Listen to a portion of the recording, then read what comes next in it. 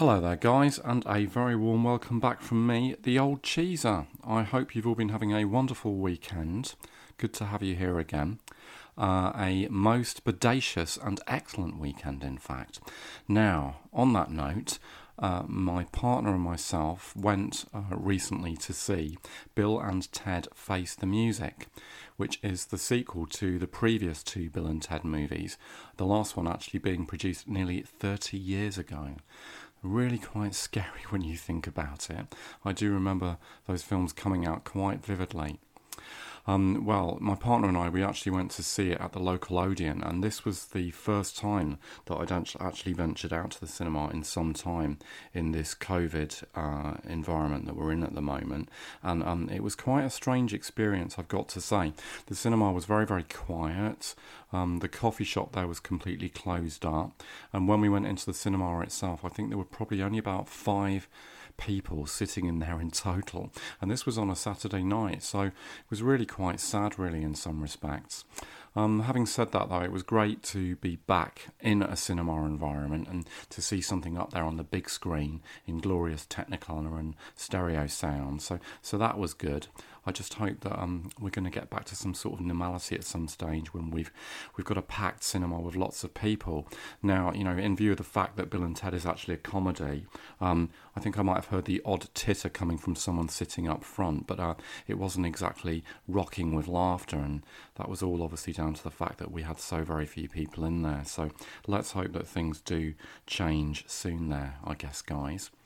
So back to Bill and Ted Face the Music then. Right, well, I'm sure a lot of you probably know, but the two main characters in the movie, Ted Theodore Logan, played by Keanu Reeves, and William S. Bill Preston, played by Alex Winter, they're the leading protagonists. And this movie takes place many years on from the original Bill and Ted movies. The point at which this movie is happening, Bill and Ted have now become middle-aged married men. They've got their own daughters who spookily, or should that be appropriately enough, resemble younger versions of Bill and Ted themselves. Now, as for Bill and Ted themselves, well, personality and character-wise, they didn't really seem to have matured much from their previous teenage selves in this movie, and therein lies the joke, I think. Well, at the start of the movie, the opening scene, we see Bill and Ted, they're actually at the wedding of Bill's stepmom, Missy, who was also a character from previous movies. She's now married yet again, this time to Ted's little brother Deacon, Missy having been previously married to Bill's father and then Ted's father. And in the opening scene, Bill and Ted's band Wild Stallions attempt to perform a wedding song to pretty disastrous effect. The song's absolutely terrible, and Ted's father ends up berating them for the fact that they still don't have proper jobs, even though they're now presumably in their 50s. Well, I know for a fact that Keanu Reeves definitely is. They're also having marital problems, and they're in counselling with their wives, the princesses, who are thinking of leaving them. And as if all of that wasn't bad enough, time and space are actually beginning to collapse. And this is all because of the prophesied song that Bill and Ted were supposed to have written to unite the world, which they still haven't produced. However, then Kelly, who is the daughter of Bill and Ted's deceased time-travelling guide Rufus, arrives in a phone box to take them to the future. And in the future they meet Kelly's mother, known as the Great Leader, who tells them that they have until 7:17 p.m. that night to write the song, or reality will collapse. Right, so that was a little synopsis of the movie there for you, a bit of background there. Now let me give you my critical view on it for a few minutes, folks. Well, the rest of the movie was very fast-paced, it was very fast-moving, it was quite a romp. While it wasn't exactly full of depth, it was definitely entertaining enough, which is in a very similar vein to the prequels, I think. And as an affectionate return to familiar territory, I thought it worked well, and it was definitely enjoyable. Both of the leads, that's Keanu and Alex, they are definitely looking older, and I think I definitely prefer Keanu with a beard these days, because he was looking a bit gaunt and tired without it, I thought. Well, they still utter all of those immortal Bill and Ted lines like excellent and most bodacious and heinous, etc. And I really like the way that we get their pseudo-intellectual Lexis juxtaposed with the more perhaps vacuous aspects of their characters. It's a bit of a Bill and Ted trademark there. Now, another aspect of their personas that I've always liked is the fact that I think, despite being heavy metal and rock fans, there's never actually been anything unpleasant or aggressive about them. They're essentially just a pair of sweet, natured guys with their hearts in the right places, and they want to do the right thing. And in fact, Keanu Reeves has often played characters in that vein before. More of that anon. Well, having said that, we did get to also see Keanu Reeves and Alex Winter playing alternative, nastier versions of Bill and Ted in different time zones. One version being when they travel to the recent future to meet their more successful selves, who are dressed in outlandish outfits and speaking in cod English accents. And I've got to say that Keanu's attempt at speaking posh Blighty was a lot more convincing than his performance in Dracula back in the 1990s as Jonathan Harker. Who remembers that one? Again, I'll come back to that topic a little bit later. Well, I guess Keanu has had a few decades to hone his accent a little bit and get a bit better at talking English, basically.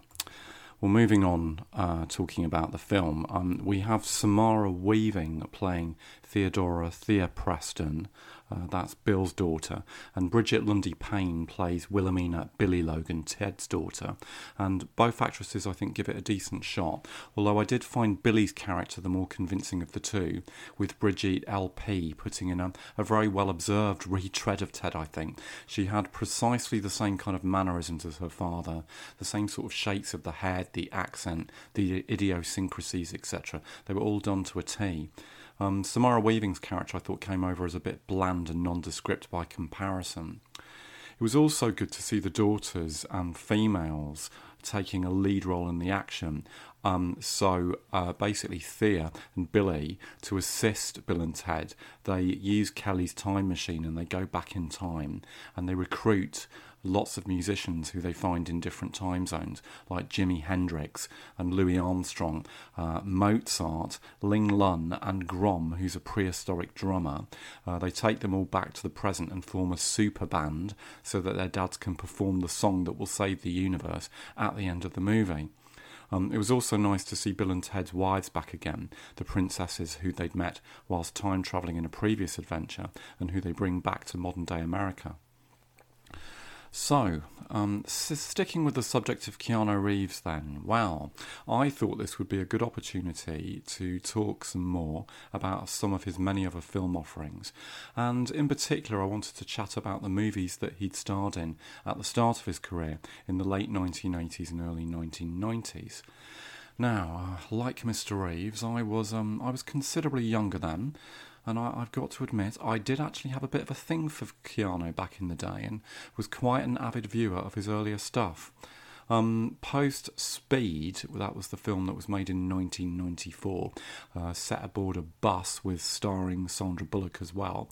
I did kind of lose interest after that, probably because Keanu moved into making more action and thriller-based oriented films, and those weren't entirely my thing. I did see the Matrix movies, which were pretty amazing in their way, but those probably appealed more to me because of the sci-fi and alternative reality elements. I've never seen any of the John Wick movies, and I don't really have a desire to be honest with you. There was a movie I remember that he did in the early 2000s, Keanu, called The Watcher, and in that he played a serial killer, but I remember thinking that he was pretty miscast in the role, and the film was a bit of a dud from what I recall. So, rather like Bill and Ted's time-travelling phone box, I say we go further back in time instead. Well, what's this thing I've got about Keanu, I hear you asking yourselves then? Well, it's got to be said, I think looks-wise, he definitely straddles the line between handsome and pretty very nicely, and back then he was even prettier, something that definitely appealed to me. He's got an interesting heritage. Keanu Reeves was born in Beirut in Lebanon, and his mother is English and his father is Hawaiian, but also has Chinese, English, Irish, native Hawaiian and Portuguese heritage. So quite an interesting kind of mix there of races. And I think when you look at kind of Keanu physically and facially, you can see kind of those different ethnicities there. Also, fact fans, did you know that the name Keanu actually means cool mountain breeze? Well, if you didn't, you do now. Very nice. I also like the fact that he's very tall. He's obviously kept himself in good shape. Now, as for Keanu's acting skills, well, okay, here comes the critical part. I'm sure a lot of you are probably very aware, I certainly am, that he's often been viewed as not always the most gifted of thespians, and sometimes has come over as rather wooden and unconvincing in some of his chosen roles, probably more so back then. I will concede that he could have played some of his characters with more weight and gravitas, and it did feel sometimes as though he was essentially just playing variations of the slacker dude persona of Ted, and consequently rather lacking in range. And yet, rather like the aforementioned Ted, I often felt that there was something very sweet and endearing about Keanu Reeves' performances. So, I mean, if I was going to give him a school report, it would probably be something like a C and D as an overall grade, but I'd give him a 1 for effort, I think, because he was always trying. Now, I also like the fact that Keanu Reeves has, for a considerable time, eschewed the whole Hollywood system thing. He's very much been his own man. Something of a new hippie, living an alternative lifestyle, and you don't see his private life being splashed all over the newspapers. In interviews, he often comes across as very thoughtful and sincere, a genuinely nice guy who's not remotely arrogant or pretentious. I saw him, a case in point, on Graham Norton a few years ago, and he came over as very modest and unassuming. Okay, well, some people might view that as being boring in their eyes, but I think that it's actually refreshing to see a normal person who also happens to be a major Hollywood star. Now, just a little bit earlier, in fact, I went online and I found a very cute recent interview with Keanu Reeves. Well, he was pulling out lots of questions from a glass jar that viewers and fans had sent in to him, which he then answered, and he was surrounded by a load of puppies, and he was obviously enjoying the puppies there, although they were a little bit manic. There was a comment that was posted on this clip on YouTube. Someone had said that he's like the most relatable introvert ever, which I think was a good sort of summation of him. And in the interview, he does come across as being very sort of genuine and down to earth there, and kind of friendly. He talks about peanut butter and honey sandwiches being his favourite. And then another topic that he talks about there is his love of motorcycles, something in fact that you often see incorporated into his movies, like My Own Private Idaho and Permanent Record, which I'm going to talk about a bit later. When he's asked about his love of motorcycles, when he got into them, he said, well, I got into them through riding them. They're beautiful. Riding a motorcycle is like being a puppy, isn't it? It's a nice thing to say. So, we'll jump back in time then, as I said. Now, as I also said, I got into Keanu around the late 1980s, early 1990s, and this was when he was starting to become hot property in films like Parenthood and Aunt Julia and the Scriptwriter, Point Break, the Bill and Ted movies, and there were also more artsy offerings like My Own Private Idaho, which I'm going to be talking to you about in another post, actually. Now that film, the latter, My Own Private Idaho, it also starred deceased actor River Phoenix, who was another real favourite of mine, and who, I think it does have to be said, did possess a lot more range and a greater acting ability than dear Keanu. Now, as I said, I'll come back to the topic of River later on. Now, those early films that Keanu did were quite an eclectic mix, really, many of which I saw. And throughout all of them, I think, that essential Keanu sweetness was often very noticeable, plus the off-kilter quality of some of his characters. And it was only, I think, when Keanu started to go for the more ambitious roles, like Don Juan in Kenneth Branagh's Much Ado About Nothing and Jonathan Harker in Francis Ford Coppola's interpretation of Dracula, that things began to founder, well-intentioned as he might have been. Yes, well, the English accent in Dracula that I mentioned earlier being a case in point, and I'm sorry, Keanu, you are trying, but it was laughable. Not quite as bad as Dick Van Dyke in Mary Poppins, but still definitely, oh dear, just kind of laughable, really. So we had him saying things like, I was impotent with fear. I know where the bastard sleeps. I brought him there. It sounded like, and I nicked this from a review I saw somewhere, but I agreed, it sounded like Ted doing a piss-take imitation of an English accent. So not one of Keanu's finest moments there. However, before all of these attempts to strike out to an international market, Keanu Reeves actually made a few homegrown movies in the late 1980s, often playing teenage stoner dude types hanging out in American towns and rebellious characters. Now, one of these was a film called The Prince of Pennsylvania. I don't know how many of you remember that, done in about 1987-88. And in it, Keanu plays a character called Rupert Marquetta, who's a young man living in a small mining town where there isn't very much going on. He's bored and frustrated with his parents, and he's actually having an affair with an older woman. Now, I don't have that film on DVD or anything like that, but I do remember very vividly a scene when he arrives on his motorcycle. He takes off his helmet, and we see that he's got this brilliant asymmetric haircut. It's all long down one side and then all cropped and short at the other, and it looked pretty cool and radical for the time. The movie itself wasn't world-changing, but as an artsy and quirky comedy, I thought it worked pretty well. Now, around the same time, there was also the much grittier movie River's Edge that Keanu did. This one was about a group of teenagers in a North California town who are forced to deal with their friend's murder of his girlfriend and the subsequent disposal of her body. So pretty heavy stuff there. In the film, Keanu played one of the teenagers, Matt, and the film had a good cast. It included Crispin Glover, who was also in Back to the Future as George McFly, and who also later appeared as the hair-sniffing, creepy thin man in the rebooted Charlie's Angels movies, those ones with Drew Barrymore. And Dennis Hopper is also in River's Edge, an actor who's always specialised in playing stock psycho characters. Now, I've got to say, actually, unfortunately, I don't remember that much about River's Edge, and again, I don't have a copy anymore. I did have it on VHS once upon a time, but that has long gone. But I do remember that it was compelling and definitely thought-provoking in the way that it dealt with the darker side of teenage life. So gritty and interesting as a film for Keanu to do early in his career. The last but not least was a film that he did called Permanent Record, a film which I just downloaded on Amazon Prime and I rewatched just the other day after many years, and I also had this one on VHS. The movie was produced around 1988, and I think it makes an interesting comparison with Bill and Ted Face the Music because it's right at the other end of his career. I've got to say, I did really enjoy watching this movie again. So the premise is that it's set in the state of Oregon, and some of the movie is filmed in Portland, and it's about a group of high school kids, and Keanu plays one of the high school students, Chris Townsend, who's a quirky outsider, his trademark, and his best friend is a guy called David Sinclair, and both of them play in the same band.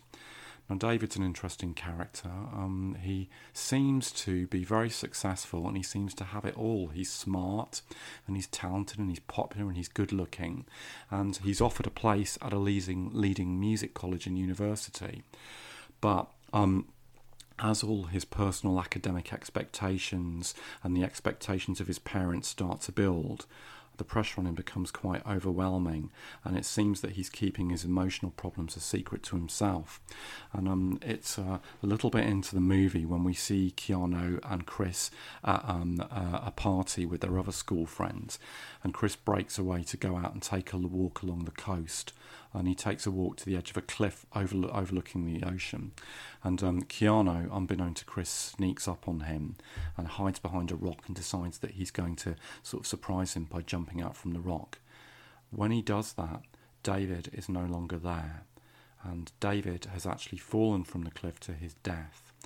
Now, at first, this is assumed to be a horrible accident, but a little later into the story, it transpires when Chris gets a suicide note from David in the mail, revealing that he just wasn't coping with things. So the truth comes out there. Well, having watched this again, I've got to say I thought that this was one of Keanu Reeves' best and most naturalistic performances. For example, the scene when he's at the cliffside and he finds out that Chris has fallen to his death, his reactions were very genuine and moving. You see him cry out, "No!" and then collapsing to his knees, and you can really feel the agony that he's experiencing as the realisation of what's happened kicks in, and it is done genuinely here. The way also in which the character of Chris then has to carry the burden of what's happened from there on is often convincing, particularly when he gets the suicide note. And going back to the plot, Chris's other friends, they decide that they then want to put on a show in the school to commemorate David's life and his passing, and they convince the school principal to let them do this, but unfortunately the principal's superiors then step in and they decide against it, and this leads to conflict, particularly with Chris. Well, we then get some more well-done Keanu scenes, one where he talks back to the principal and then he's taken to his office and he completely flips out and smashes a window, resulting in him getting suspended. Probably the best scene, though, I thought, was one in which Chris, still consumed with a lot of pain, goes drink driving, and he drives past David's parents' house and almost runs over David's little kid brother in the process, swerving out of the way just in time. And we see David's dad absolutely furious with Chris. Chris ends up collapsing into his arms and sobbing apologetically, and the whole thing acts as like a kind of catharsis. So again, some very well done scenes there from Mr. Reeves. Now, cutting to the quick, and here comes a spoiler for those of you that haven't seen the movie, so you can either switch off now or fast forward. The film does end happily. The school kids get their way, and they're able to perform a song in honour of David during a school performance of HMS Pinafore. One of the lead females in the musical, she stops doing her singing bit and she sings this impromptu song, and the whole audience for the musical end up standing up and applauding, even the head. Now, I remember reading a review that said this was a moment of a cheesy togetherness, in inverted commas, and you could view it that way, a bit American, a bit sentimental, but I thought that it was nicely done, and it sort of ends the film on a fairly kind of upbeat note as well. So all in all, an enjoyable film and a good piece of drama, and for me, definitely one of Keanu's best. Okay, well, that about leaves it for today, guys, but if you haven't had a chance to see those Keanu movies, do go and check them out. I would recommend them. So as I mentioned earlier, in my post next week, I am going to be talking to you about one of my favourite movies, starring Keanu and River Phoenix, as mentioned, My Own Private Idaho. So I look forward to talking to you about that later on, and sharing my thoughts. Well, until then, guys, I wish you all a most excellent week. Enjoy yourselves. I'll talk to you soon. Bye for now.